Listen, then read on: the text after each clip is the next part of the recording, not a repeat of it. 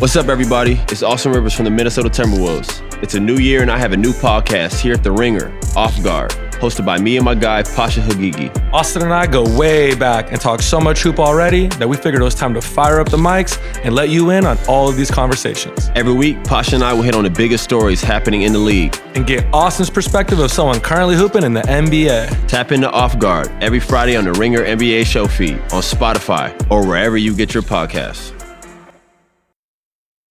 It's the Ringer NBA show presented by FanDuel. The second half of the NBA season is here, and you can bet on the action with an assist from FanDuel, America's #1 sportsbook. Right now, you can check out the new and improved Parlay Hub.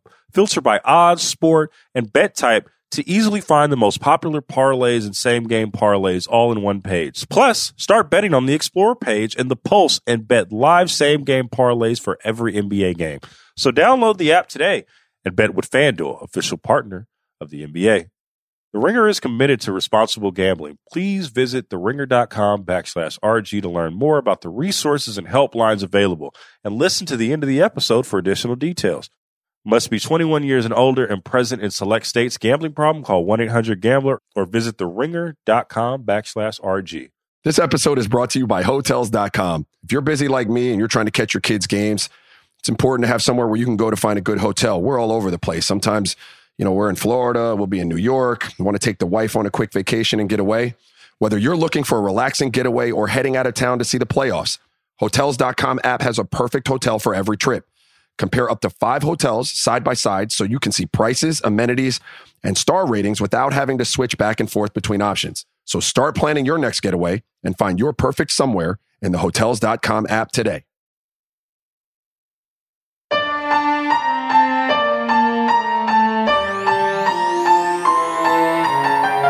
Hello. Welcome to another episode of The Answer.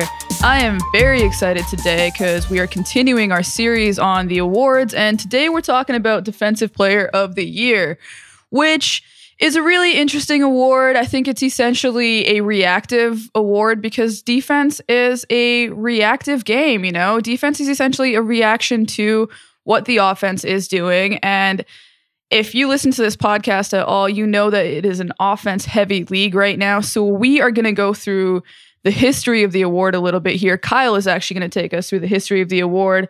And then we're going to talk a little bit about the Defensive Player of the Year race, which at this juncture feels like a very tight two-man race between Brook Lopez and Jaren Jackson. And then we're going to talk about all of the ridiculous puzzles that modern offenses create for modern defenders and how somehow these giants of the game, and in some cases not giants, but guys like Bam Adebayo, Evan Mobley, OG Anunoby, are building out the future of what it's going to be like to play defense in this crazy spaced out, movement heavy, pace and space, every single action that you could possibly imagine, actions on top of action. Are you just a late night talk show now? Were you getting a little nervous there? Did you I haven't let you talk yet. I know, I'm getting super antsy. Could you wrap this up? My God. What well, podcasts are for rambling, essentially, in my opinion, at least, but this isn't a one-man show. Much like defense in the NBA these days, you need a good partner. You need a lot of good. Are you going again? Egos. Yeah. I am. I'm not really. Do as I say, not as I do. Kyle, how you doing? When I think about what the fuck. When I think about Sirat's podcasting style, I hear Bob Seger's voice. I got to ramble. Yeah, I just was like, are you like a late night talk show host now, where you're gonna do like a monologue before you bring me on, like Ed McMahon? Is that kind of the? I'm just giving you shit. No, it's good to see you. I'm just trying to set you up, I appreciate it. It's all in love. Defensive Player of the Year. Me as somebody who's never really played much defense in my whole life, you wouldn't think I'd be somebody qualified to comment at all. And other people would argue that on many different fronts for different reasons. But this award has an interesting relationship with the public. I feel like it's kind of been yada-yada'd in the fact that offense is just more fun. It's more marketable. I don't know that we've ever had. Sirat, can you think who's the most successfully marketed defensive player in history. Like, we know that like MJ won it in the 80s because he was like a steal machine. He probably could have won it more times than that. You know, how many of these guys have shoes? Kawhi, Giannis, Dwight did for a brief time. Really ugly, some pretty ugly shoes. Kevin Garnett. I don't know. I guess my point is that it's just not the sexiest thing. You know, it's not the. I think of that Nike commercial where the pitchers were trying to learn to hit home runs because chicks dig the long ball. It just seems like chicks don't dig the shot blocking, right? It's not the sexiest trade in basketball. You are my eminent authority for what chicks dig, so I'm going to take your word for it here. No, I think it's an interesting award. Obviously, you know, offense rules the airwaves, it rules Sports Center. I think in order to make some noise as defensive player, the guys that you mentioned, they don't have shoes because they're defense. They have shoes because of their offense, right? And I think that's kind of the range you have to be in to even get a level of acclaim as a defensive player. You have to already be a pretty good offensive player, and then people talk about your defense. But we hear it in the MVP debate, which we can get to. Like, we'll talk about that next week, but you aren't really docked points in the MVP debate for not being a good defender. It is almost like an Offensive Player of the Year award, even though it is supposed to be all-encompassing. But I think that just speaks to how we see the game. I will say, though, in recent years, I don't know if it's the rise of NBA nerddom, of, you know, sites like The Ringer that really like to dissect the X's and O's, like, you know, guys like our pal Ben Taylor and Thinking Basketball, just the level of dissection of the game and the way that people want to talk about the game and think about the game, at least on our level in this niche, has changed so much that Defensive Player of the Year has actually become a really interesting proxy for what we think is happening in the NBA and what we think is important in the NBA. I think we saw it last year with the debate over whether a guard should win Defensive Player of the Year, which we'll kind of get into some of that stuff too. But I think it's a strange award that the modern public probably doesn't care that much about. But then if you dig into the weeds of NBA fans, they really get into it. Yeah, I think it's become increasingly the interest in it. And I think the amount of information that we have, and something that we can talk about, is sort of the statistical kind of evolution where we've really tried and never really fully successfully done this, is like create, and you know, whether or not you feel strongly about catch-all like metrics, they sort of help. We've gotten close in some areas to them like depicting reality, but I feel like in defense it's been the hardest, because even the catch-all defensive stats can you can look at them in some cases and you can rig them to match, you know, who we perceive to be the best NBA defenders, but it still can kind of lead to odd outcomes. But speaking of, let's start from just, we won't go too in depth on this, but we'll kind of just overview the history of this award.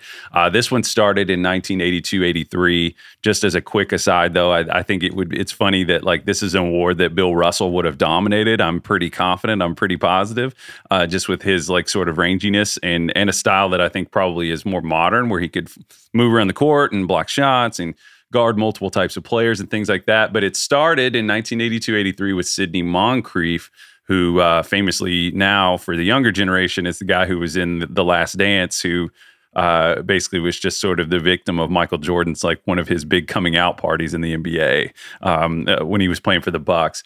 But over the course of the history of this, you know, we've had 40 iterations of the award. We've had 21 times where it's sort of been angled.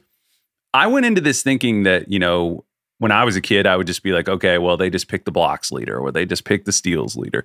21 times the someone who is at or near the top of the blocks leaderboard has won this award. And that's guys like in the 80s, we had Mark Eaton won it. And then we had, you know, Akeem, and then Dikembe Mutombo, and then, you know, Alonzo Mourning in 98, 99, and then Ben Wallace in the early 2000s.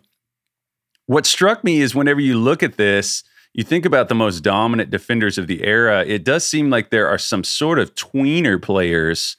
There are some like sort of tweener players that didn't win the award. Like most notably, we never saw Scottie Pippen win Defensive Player of the Award, who was, you know, I don't even think it's arguable that he was the preeminent, dominant, premier, noteworthy wing defender of his generation. I think that's interesting, right? That like we look at basketball like, okay, there are a lot of iterations of like Allen Iverson led the league in steals for like a few years in a row. Chris Paul led the league in steals for several years in a row, but never won the award.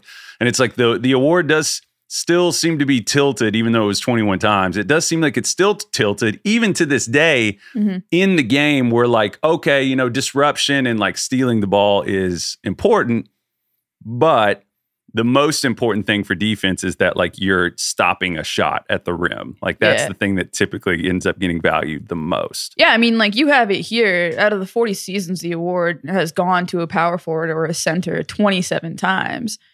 So it definitely skews forward heavy, rim protection heavy, right?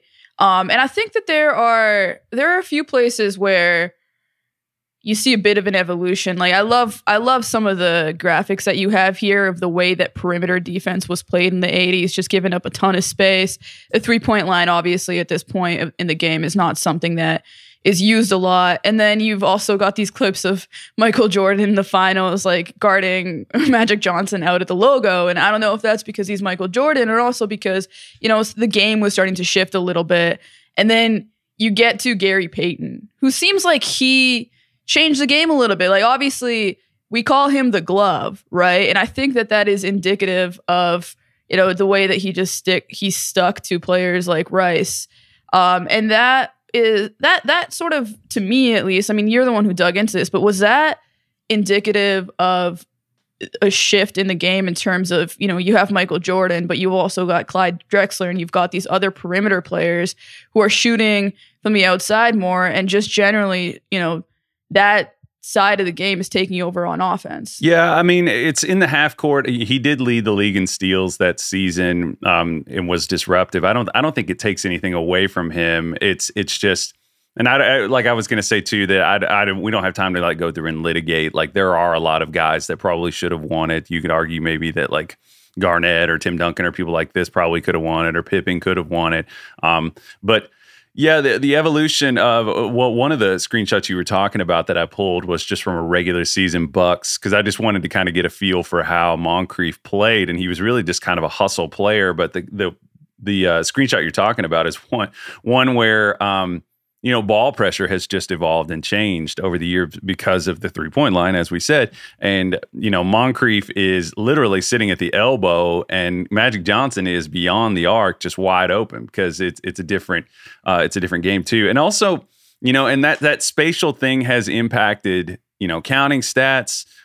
If you look at some of the block totals from like earlier in the 80s, they're like astronomical. There were a couple of seasons where guys are getting 5 blocks a game, 4 blocks a game. I would assume that's a result of just being in a dense crowd and there's just a lot more deflections. The ball's just within reach and not humming around. So as a result, it's spread out. You're just not getting nearly as many blocks as you would have. Like Hakeem had a season where he was averaging like, you know, over 4 blocks a game. But yeah, so we've seen it sort of. Another guy that I think like Andrei Kirilenko, interestingly, never won one, even though he was a pretty incredible, versatile defender. But you know, it kind of opens up this question in basketball about like overall, what is the most valuable type of defender? Is it more valuable to disrupt a team at the point of attack, or is it more important to have sort of a quarterback at the back of your defense? And this kind of gets into your philosophy, like when you're building a team. I don't even know that it's totally arguable at this point. That like it does seem that like whatever iteration of the league we're in, it really, really helps to have that like quarterback that, or just flip it, you know, that free safety there at the back of the defense, like stifling easy offense at the rim. Yeah, I don't think that's ever been more true. I think it's a great question to ponder, and I think there are moments where a perimeter guy might sneak through, especially a specific type of perimeter guy. But I think increasingly in a league where, you know, players are smarter than ever, they're more athletic than ever, they have more scoring moves than ever, you have more offensive talent on the floor than ever. You have usually an elite offense is going to have multiple star ecosystems that can essentially do a little bit of everything. That can be a brain, right? Like, I think that's the biggest thing. If on offense, you're going to have multiple brains on the court alongside spacing, alongside lob threats, alongside role players who at this point are also pretty multidimensional and intelligent and moving pretty quick, then you need to find a way to essentially mimic that on the other end. So, I think you need intelligence, you need fluidity, you need athleticism. You essentially need players who can be in two places at once. So if you have length, then you're already ahead of the game there, right? You said that the two places in once thing, though. What elaborate kind of like you said the multifaceted ecosystem thing, and then the two places at once. What exactly did you mean by that? I think you need defenders who can suck up enough space to make the equation for the offense really hard. I think the most obvious, famous example of this is going to be Giannis's law block in the finals on DeAndre Ayton. Now, a pick and roll, especially a pick and roll with, that involves Chris Paul and DeAndre Ayton, is going to be one that creates like just so many problems for a defense to have to solve. It's going to create a variation of decisions that could be made. And you need to have players on the other end who can react to that in real time in terms of being able to process it, but also have the athleticism and length and smarts to be in the right position and react to that. I think that that's essentially what defense is at this point, because the offense gets the first move. The offense gets the first move, and we know how smart offenses are right now, right? Like, let's say, in other scenarios too, right? Like, let's say you're the ball handler coming off a pick and roll, and you're playing against a reasonably smart defense. Like, just working on an OKC article, and Josh Giddey, who is 20 years old, who is not by any means a star yet, who could be a star, but is an incredibly talented playmaker and already has such a read on the floor, who's, I think, a guy who's a great example of just how intelligent players are coming into the league, turns the corner.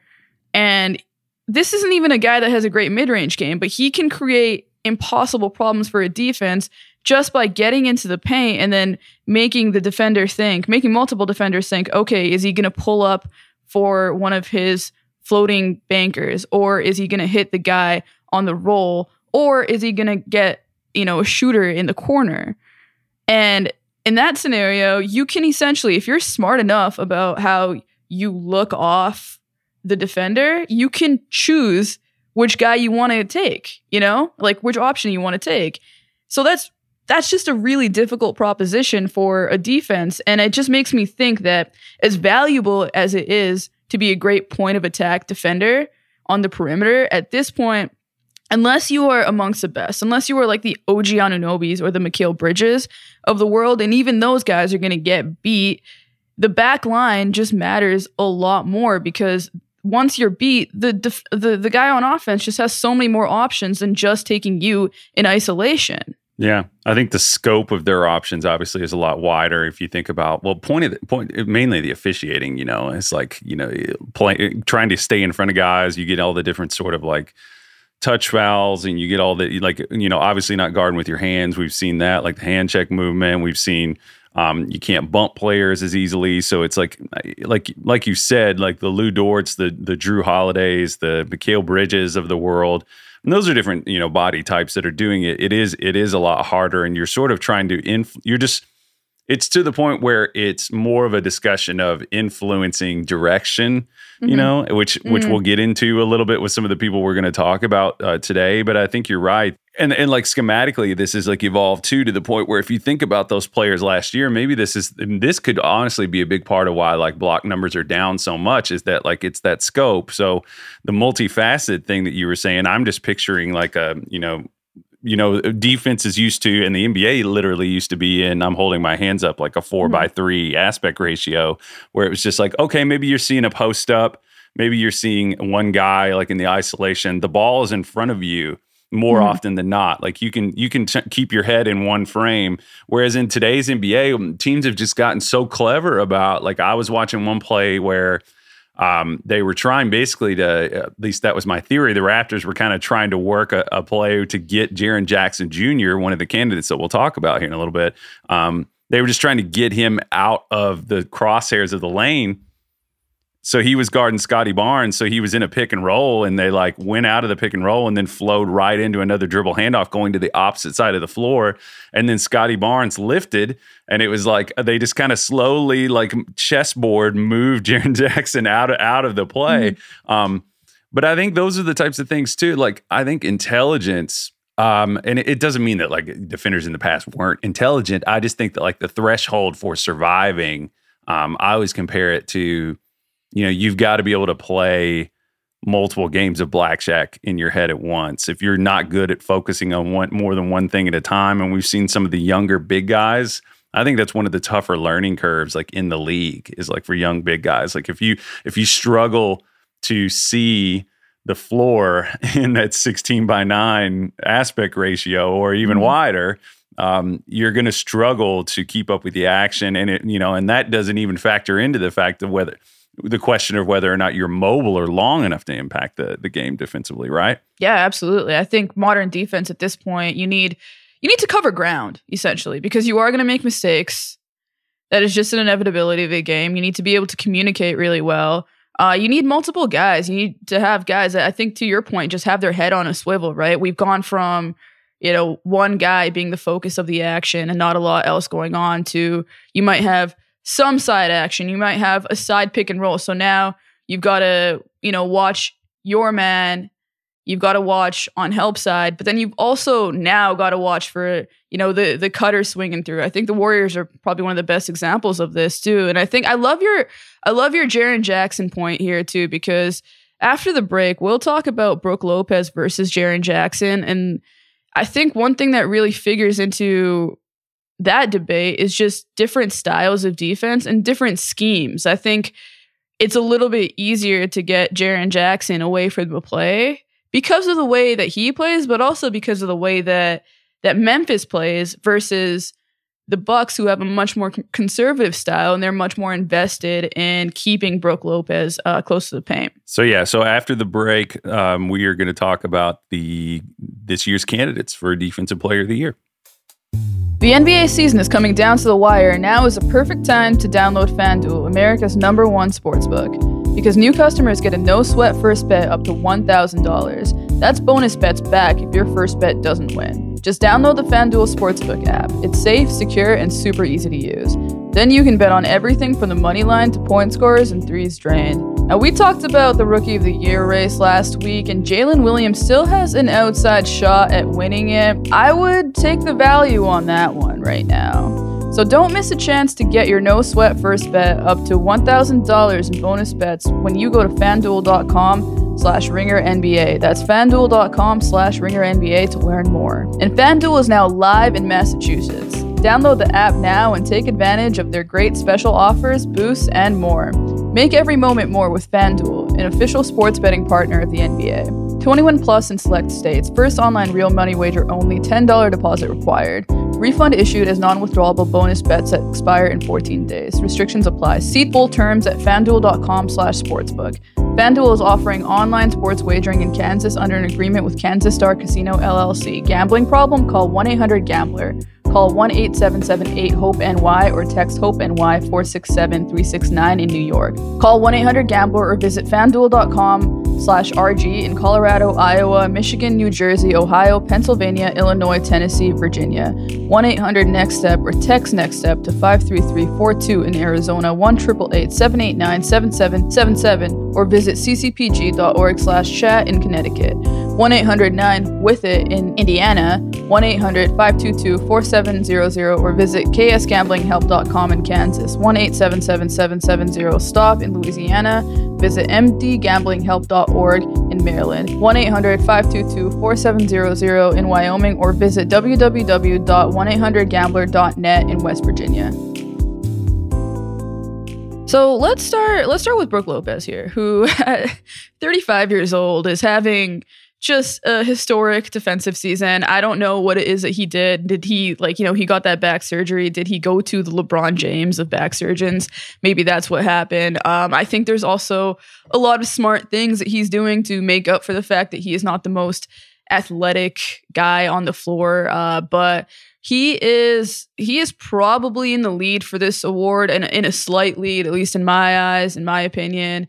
The Bucks have the second best defense in the league. It's 4 points better with Lopez on the court, and he's just one of those guys, man. Like, let's just take a minute and appreciate the evolution of Brook Lopez on both sides of the court. Oh, yeah. Now, he is one of the I think he actually leads the NBA in seasons with over 100 blocks and 100 threes.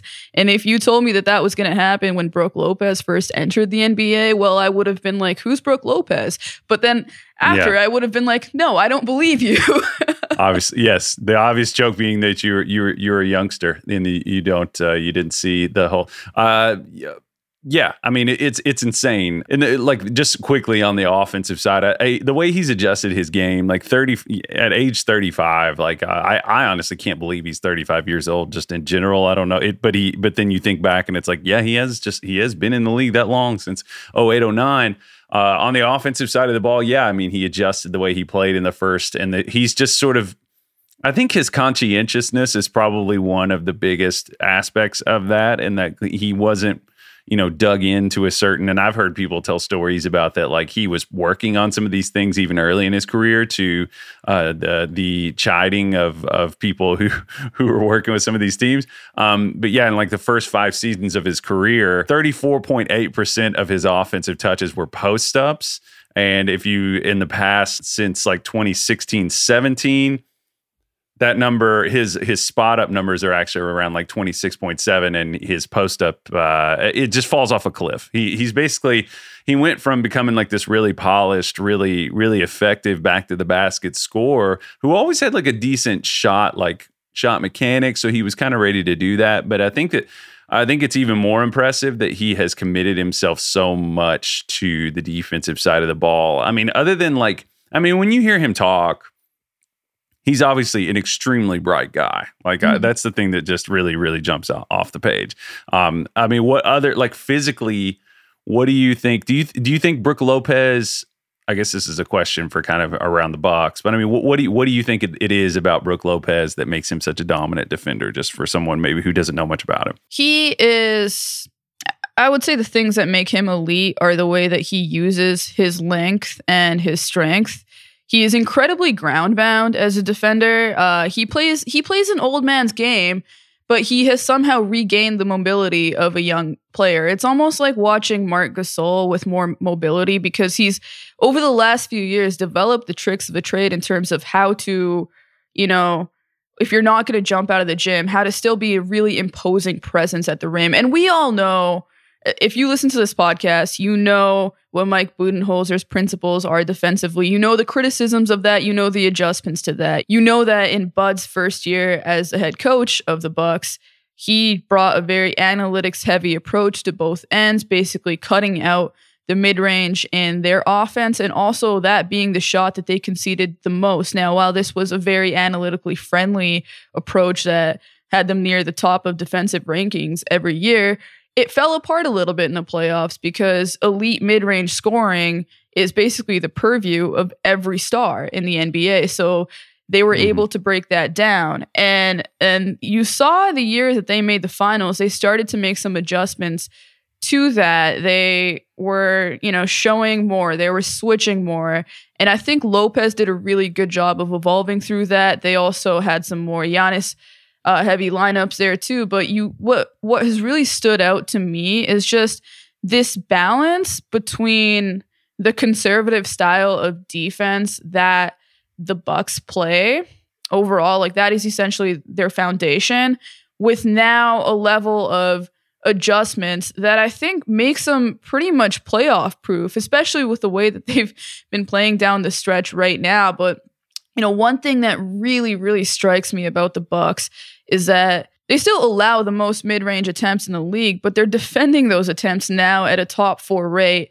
And that, to me, just comes down to the way that Brook Lopez he just essentially mastered the cat and mouse game of playing pick and roll defense in the drop.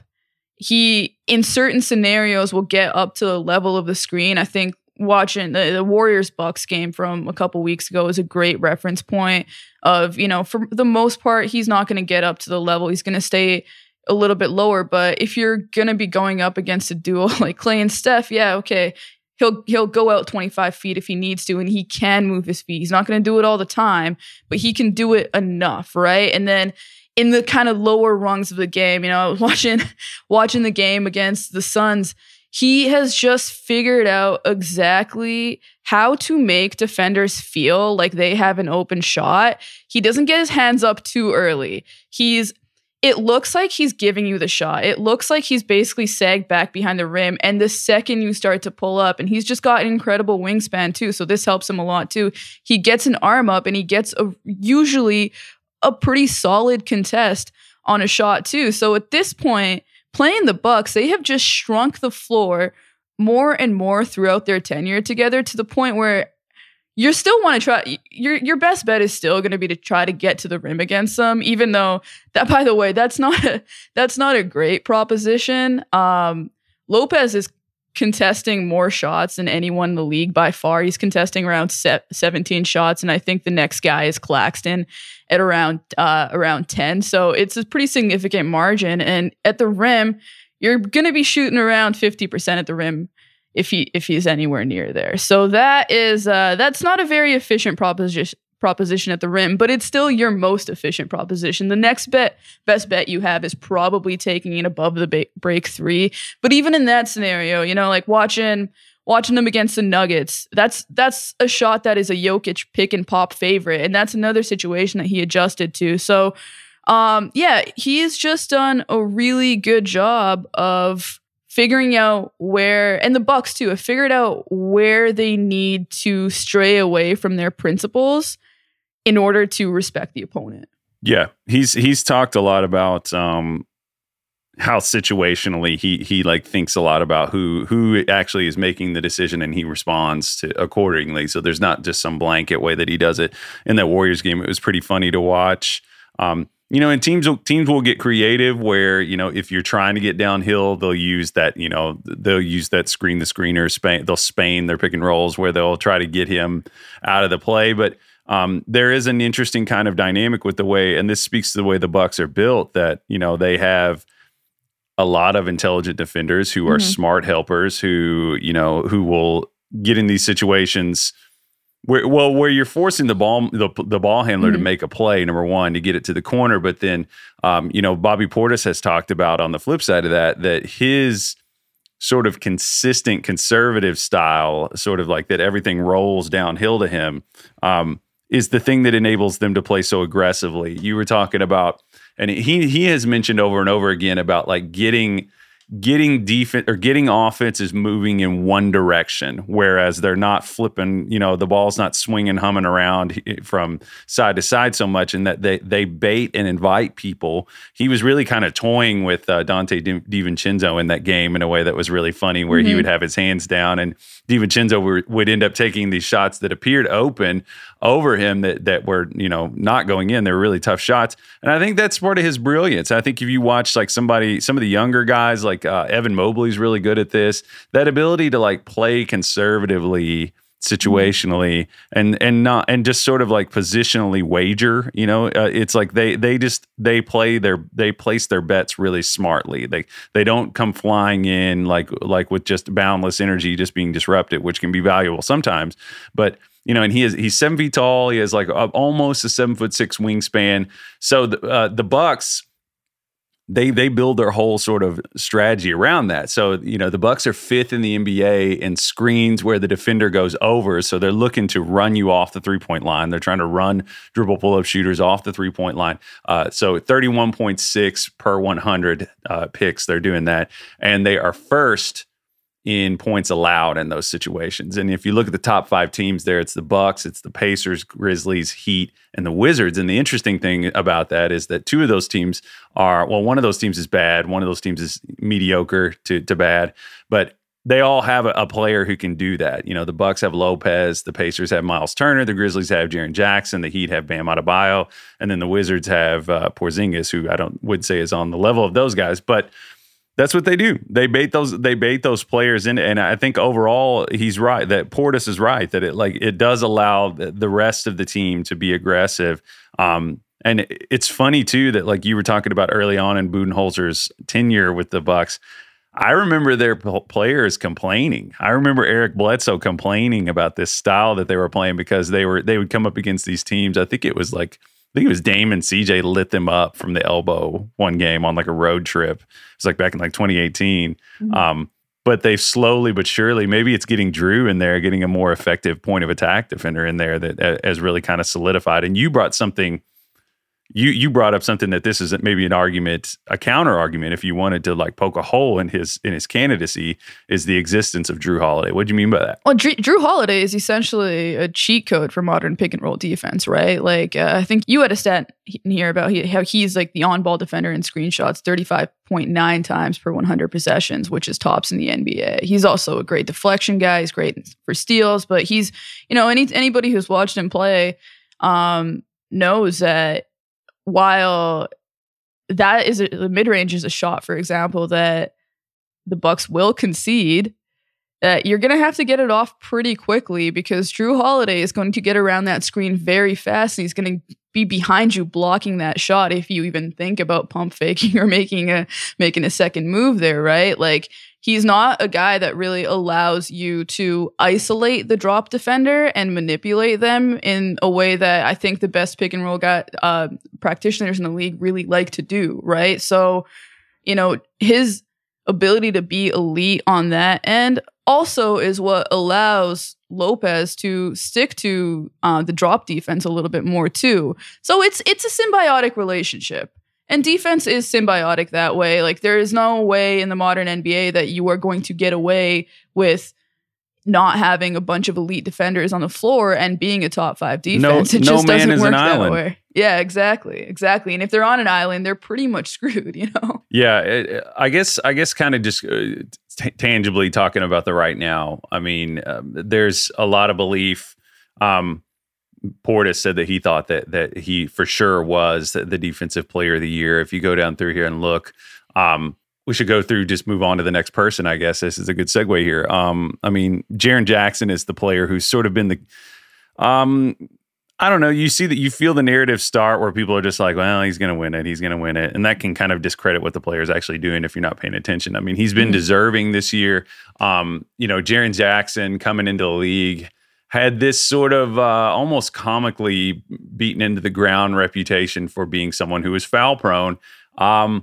And that's been true. That's been rooted in reality. If you look at his fouling rate, we'll use the per 100 again in his 5 seasons. One of those was shorter, obviously, because of injury there in 2020-21. He's not leading the league in fouls, but it's slowly come down. As a rookie, it was 3.895, and this past season is the lowest of his career, and that's 3.11. The interesting thing about Jaren is that, like, a lot of those, he doesn't foul on the perimeter. He really, really moves really well. That's the thing. He's comparably long to Brook, but if you think about them side by side, Brook seems bigger, doesn't he? But he's like not dramatically tall. It's like they're roughly the same size, but Brook he's bigger in his stature. But they guard the ball differently. And this is something that's interesting among the 3 candidates that we're going to talk about. Lopez is more of a soft drop, 58% of the time at 1.057. But you talked about him showing a little bit. He only shows 1% of the time right now. It's very rare. I guess it's probably more situational.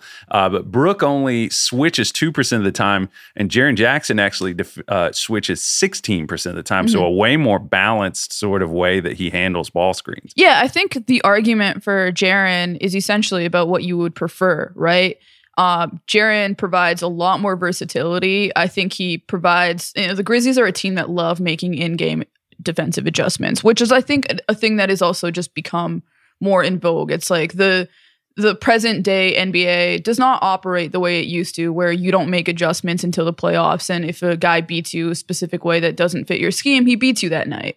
I think teams are just far more creative. I think there are coaches who are more of a tendency to be problem solvers. And I think that has just become kind of a requirement for, if you want to be an elite defender, you have to be able to defend in multiple ways. And I think that's something that Jaren has done a great job of. Rob Mahoney actually wrote an article last summer or this past playoffs. That guy. And it was, I think the title was essentially Jaren Jackson could be the future of the NBA if he could stay on the floor. And that's what we're seeing kind of come to fruition this season, right? Where I think I wonder if he just seems like he's a little smaller than Lopez, which I would also maybe argue that point too. I think Lopez does seem maybe a little bit bigger, but I think it's also because Lopez uses his hands more. And I think Jaren uses his body more. Like if you look at the fouling stuff, it's really essentially the fact that, and something he said in Rob's article, is that he wants to block every shot. That's just kind of a tendency for him. And he's leading the NBA in blocks and legitimate blocks as well. We've gone back and done the research. We've run back the tape. Those blocks are very much Block real. Yeah. And they're spectacular. And he is, so he's a bit of a different kind of player, but Memphis also plays a bit of a different kind of defense too. I don't think they have as analytical an approach. I think they're more situational. I think they're trying to stop specific guys a lot more. They are much more likely to compromise certain parts of the floor in order to do that. I think like the one that I think I see the most is, when Memphis successfully executes a trap, it's gorgeous because now they're running on the other end of the floor and, the arena's going and it's just like all that fun, exciting stuff. But on the other hand, it's usually a corner three or a shot at the rim if they don't get it. So that's kind of one of the issues with their style, but it also puts Jaren in a position where he has to make up for a lot more than I think Lopez does. He has to cover much more ground. And I think that's especially true this season as of late with, the injuries to Steven Adams, Brandon Clark going to be out for the rest of the season. The grit and grind Grizzlies, low key, just not as gritty or grindy as they've been in the past, especially on the bench, and you can really feel it when Jaren isn't in the game because on top of those guys that are missing, you've also got the addition of Luke Kennard, who is a turnstile on defense. And they're also playing rookies like Jake LaRavia more. They're playing David Roddy more minutes. And those minutes often come without JJ on the court. And the court just, the way that Grizzlies defenders have to compress into the paint in order to protect it versus the way that they're just much more solid with Jaren Jackson on the court, that visual alone is enough to tell you just how much he does for their defense. But if you like numbers, then he also, the Grizzlies defense is 5.7 points per possession better with Jaren Jackson on the floor, and he's basically like their funnel, right? Like the way that Portis said that they can cheat a lot more with Lopez on the floor. That's very much true of Jaren Jackson, but I don't even think it's about cheating at this juncture because they just have a lot of guys that do give up dribble penetration. Especially, you've had Brooks miss games because of suspension too. Obviously, he's an incredible one-on-one defender. You've got Bane, who's a really good one-on-one defender, but they've thinned out a little bit, so I think he has a very different case for Defensive Player of the Year, but also a very strong one. Yeah, he's more likely to he does travel more. The metrics kind of stack up in the eye test. Statistically he travels more miles per game than Brook does. But and he's more likely to kind of make out of area plays. You talked about him being more of a modern idea of somebody who could come out and take tough assignments. And like I said, like drawing the fouls and things like that, that most of his come in the middle. And I think that's just kind of because he can get a little handsy, like we've said, like he's not somebody that's going to hang back. He's more aggressive. I thought it was pretty hilarious that, the Draymond dynamic with this team, I always forget that like Jaren did play for Michigan State. So like Draymond gave him the little shit talk, but then he kind of he threw in the Michigan State part of it there as like a little brother pat on the head so that it like wasn't as bad. But I doubt that's I doubt that Jaren felt great about that. But individually, defensive differential is a stat that I like. It's not an end-all be-all, but it just kind of shows how field goal percentages are different whenever they're playing against an individual player. And like Lopez and Jaren Jackson are tied at the top of the league with they're very close in this category. Jaren Jackson is -4.6 and Lopez is -4.4. So in slightly differing styles. I don't know. I guess we'll make our pick here in a minute, but it's interesting just that we're seeing a collision of. Jaren, I think, is more of the spatial generation. He's a player who comes into the league ready to play this style, whereas Brook is sort of a dinosaur who learned to survive among he's just this different body type that was equipped to adapt, whereas in a lot of situations, these types of drop defenders end up getting kind of played off the floor. That's been sort of the catchy thing that's come up over and over again in the playoffs that we saw with Gobert, even though people will argue about that. But Lopez is just I think he's one of the more unique cases in the history of the league, honestly, like in terms of his evolution, really. Yeah, they have almost sort of played their way closer to each other. Jaren entering the league was a lot more aggressive, a lot more, as you would say, handsy, and Brook was a lot more conservative, and they both had to adjust that style a little bit. Now, with Jackson, obviously, that came with learning the intricacies of the game as well, but they're both like they have so many stats where they're right next to each other. There's that field goal differential one, which if you filter out like just the amount of defensive field goal attempts that they both have to contest, like they're both right next to each other too. And the Bucks and the Grizzlies are also tied at the top in overall field goal differential at -2.4%. So I don't know. I don't think that there's honestly a wrong choice here. This has been one of the more difficult ones for me. I think just because of the time that Jackson has missed, and because I think Lopez, even though Jaren has really worked to cut down on his fouls, he still has moments where he's really foul prone. I think, there's obviously the games that he missed, but, the minutes are a little bit lower too, because he still finds himself in foul trouble a little bit more than you would like. I think, I was looking at this on Sunday, and over the last 15 games that they played, he had 5 fouls 4 times and 4 fouls 6 times. And that just forces you to make adjustments you don't necessarily want to make. I don't want to. I go back and forth on it. I don't want to criticize him too much for that, especially because of the situation that he's been put into defensively with the level of injuries and stuff. But I still think that he could actually learn from Lopez. I think down low, he's a guy who uses his body a lot more.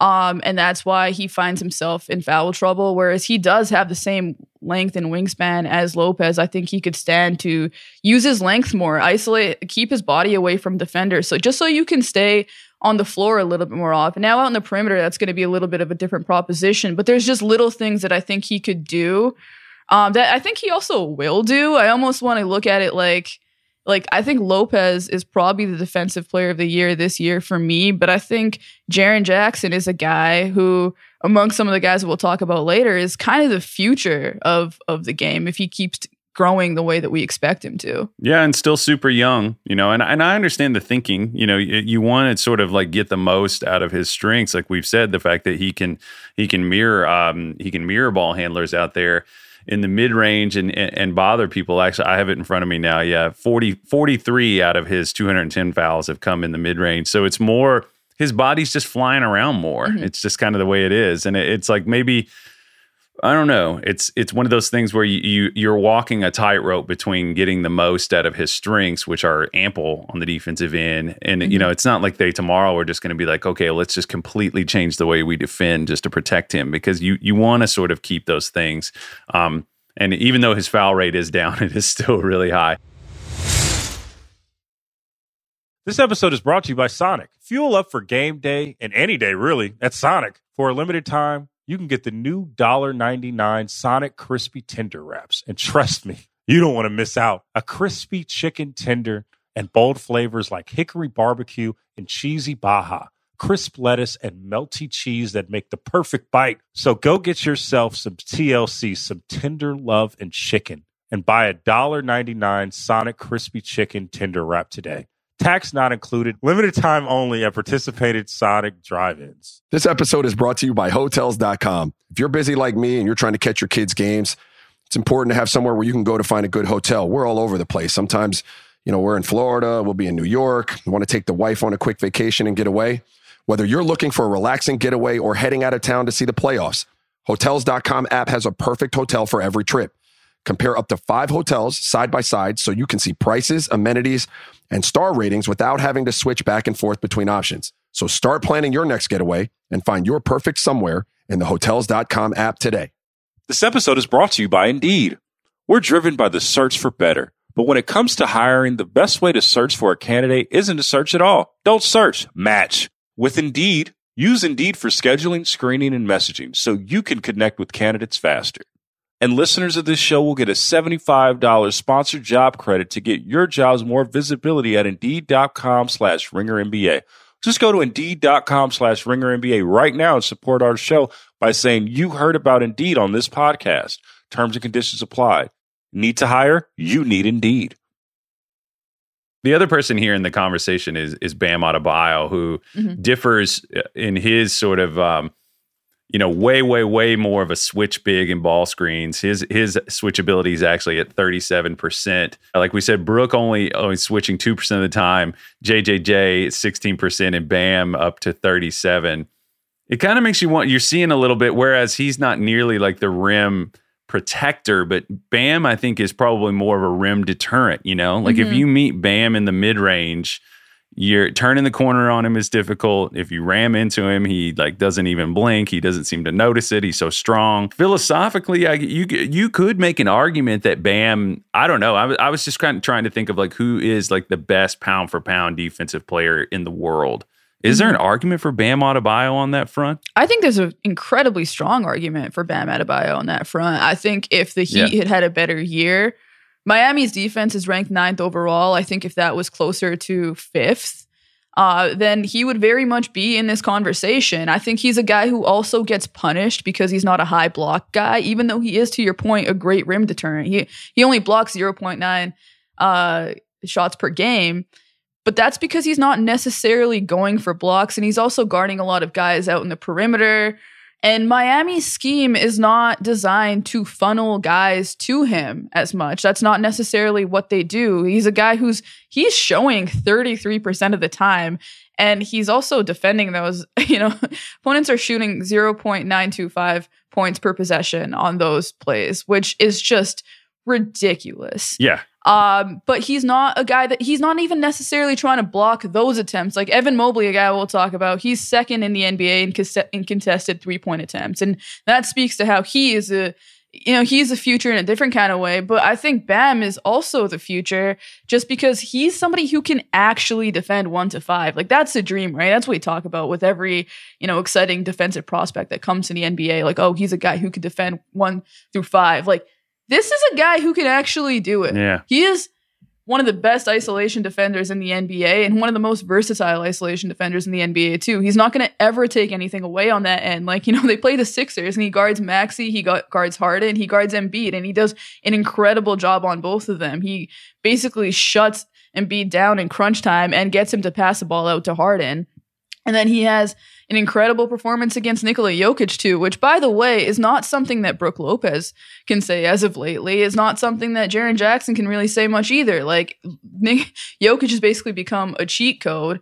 And I think also this maybe speaks to the fact we are talking about a lot of big men here, but the top 2 MVP candidates right now are big men. So that is probably part of the reason why, if you think about defense being reactive. But, Bam is a guy who can handle, who has handled both of those guys incredibly well. And you think, if Miami was just a little bit better, I think we're probably having a different conversation about Bam. It makes you think, like, I was just kind of like thinking about like the ceiling for on-ball defenders is obviously, you slow down the output of a perimeter player, you slow down the playmaking that ripples out of them, but the ceiling for a drop rim protector, they prevent easy offense, they deter penetration, they prevent open shots, like the playmaking that could come out of that, and they sort of enable a scheme. I just kind of feel like these hybrid guys are kind of what we're talking about, the future. They can take on-ball assignments.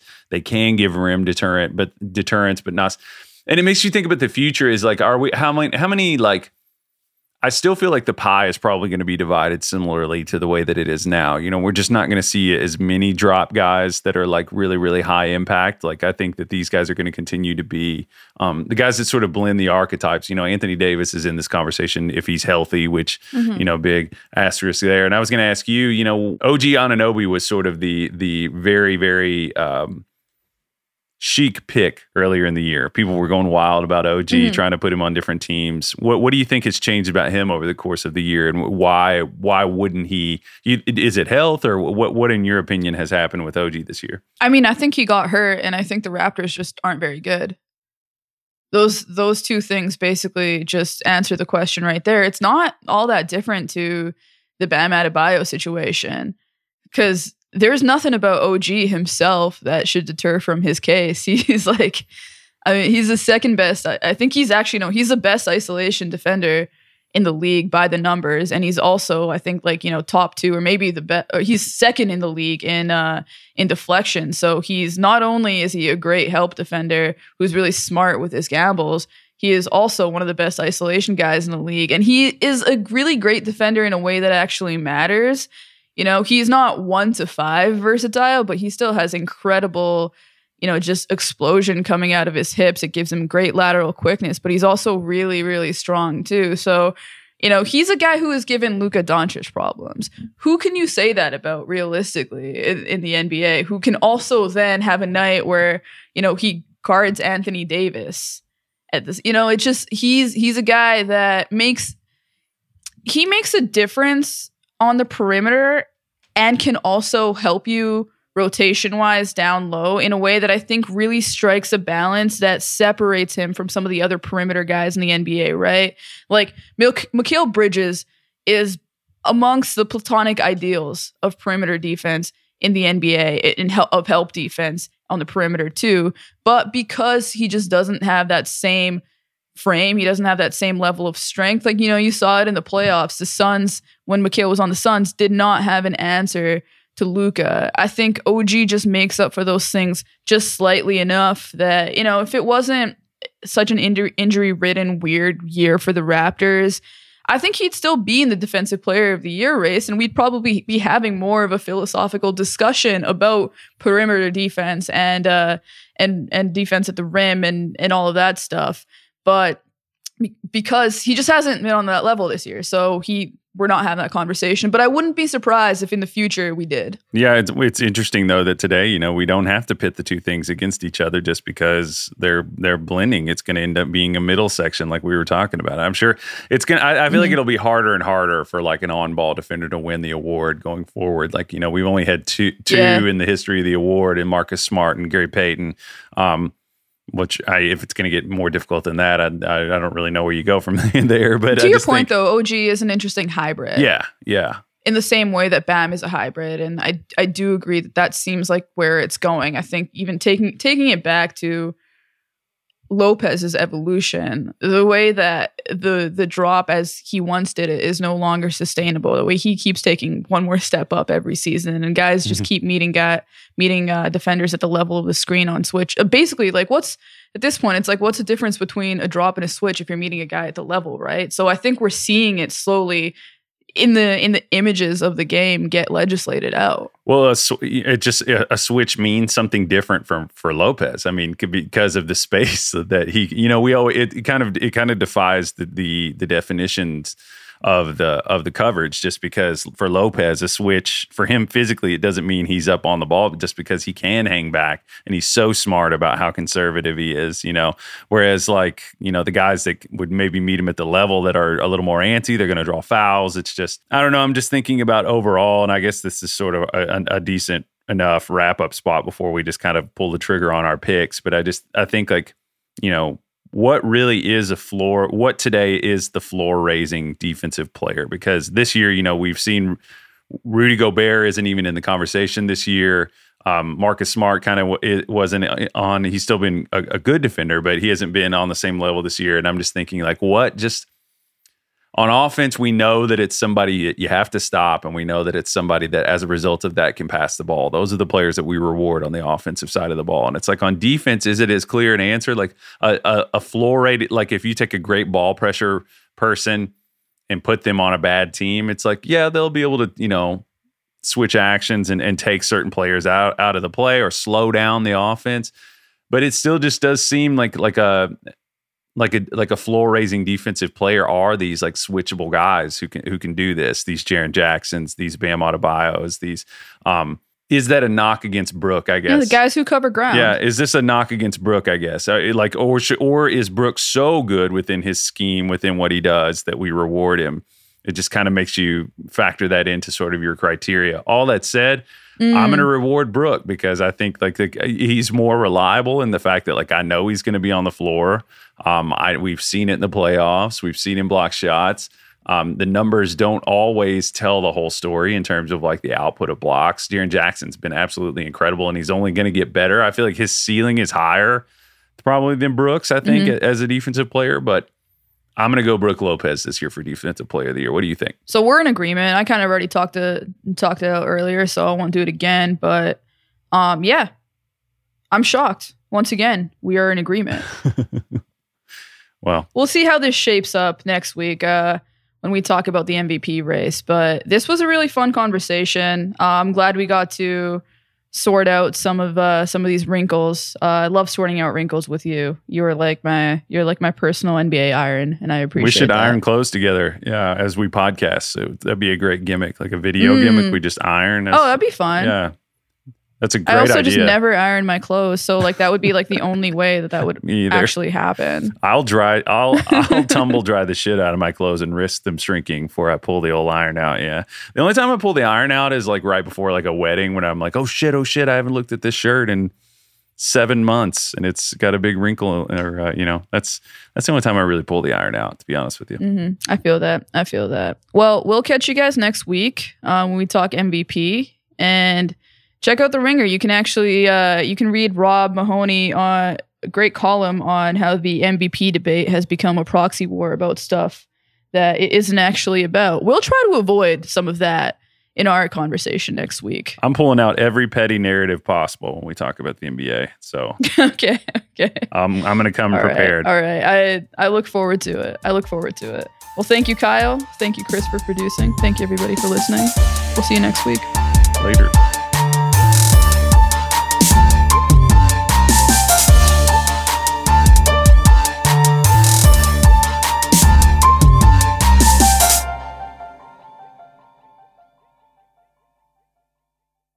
This episode is brought to you by Lululemon.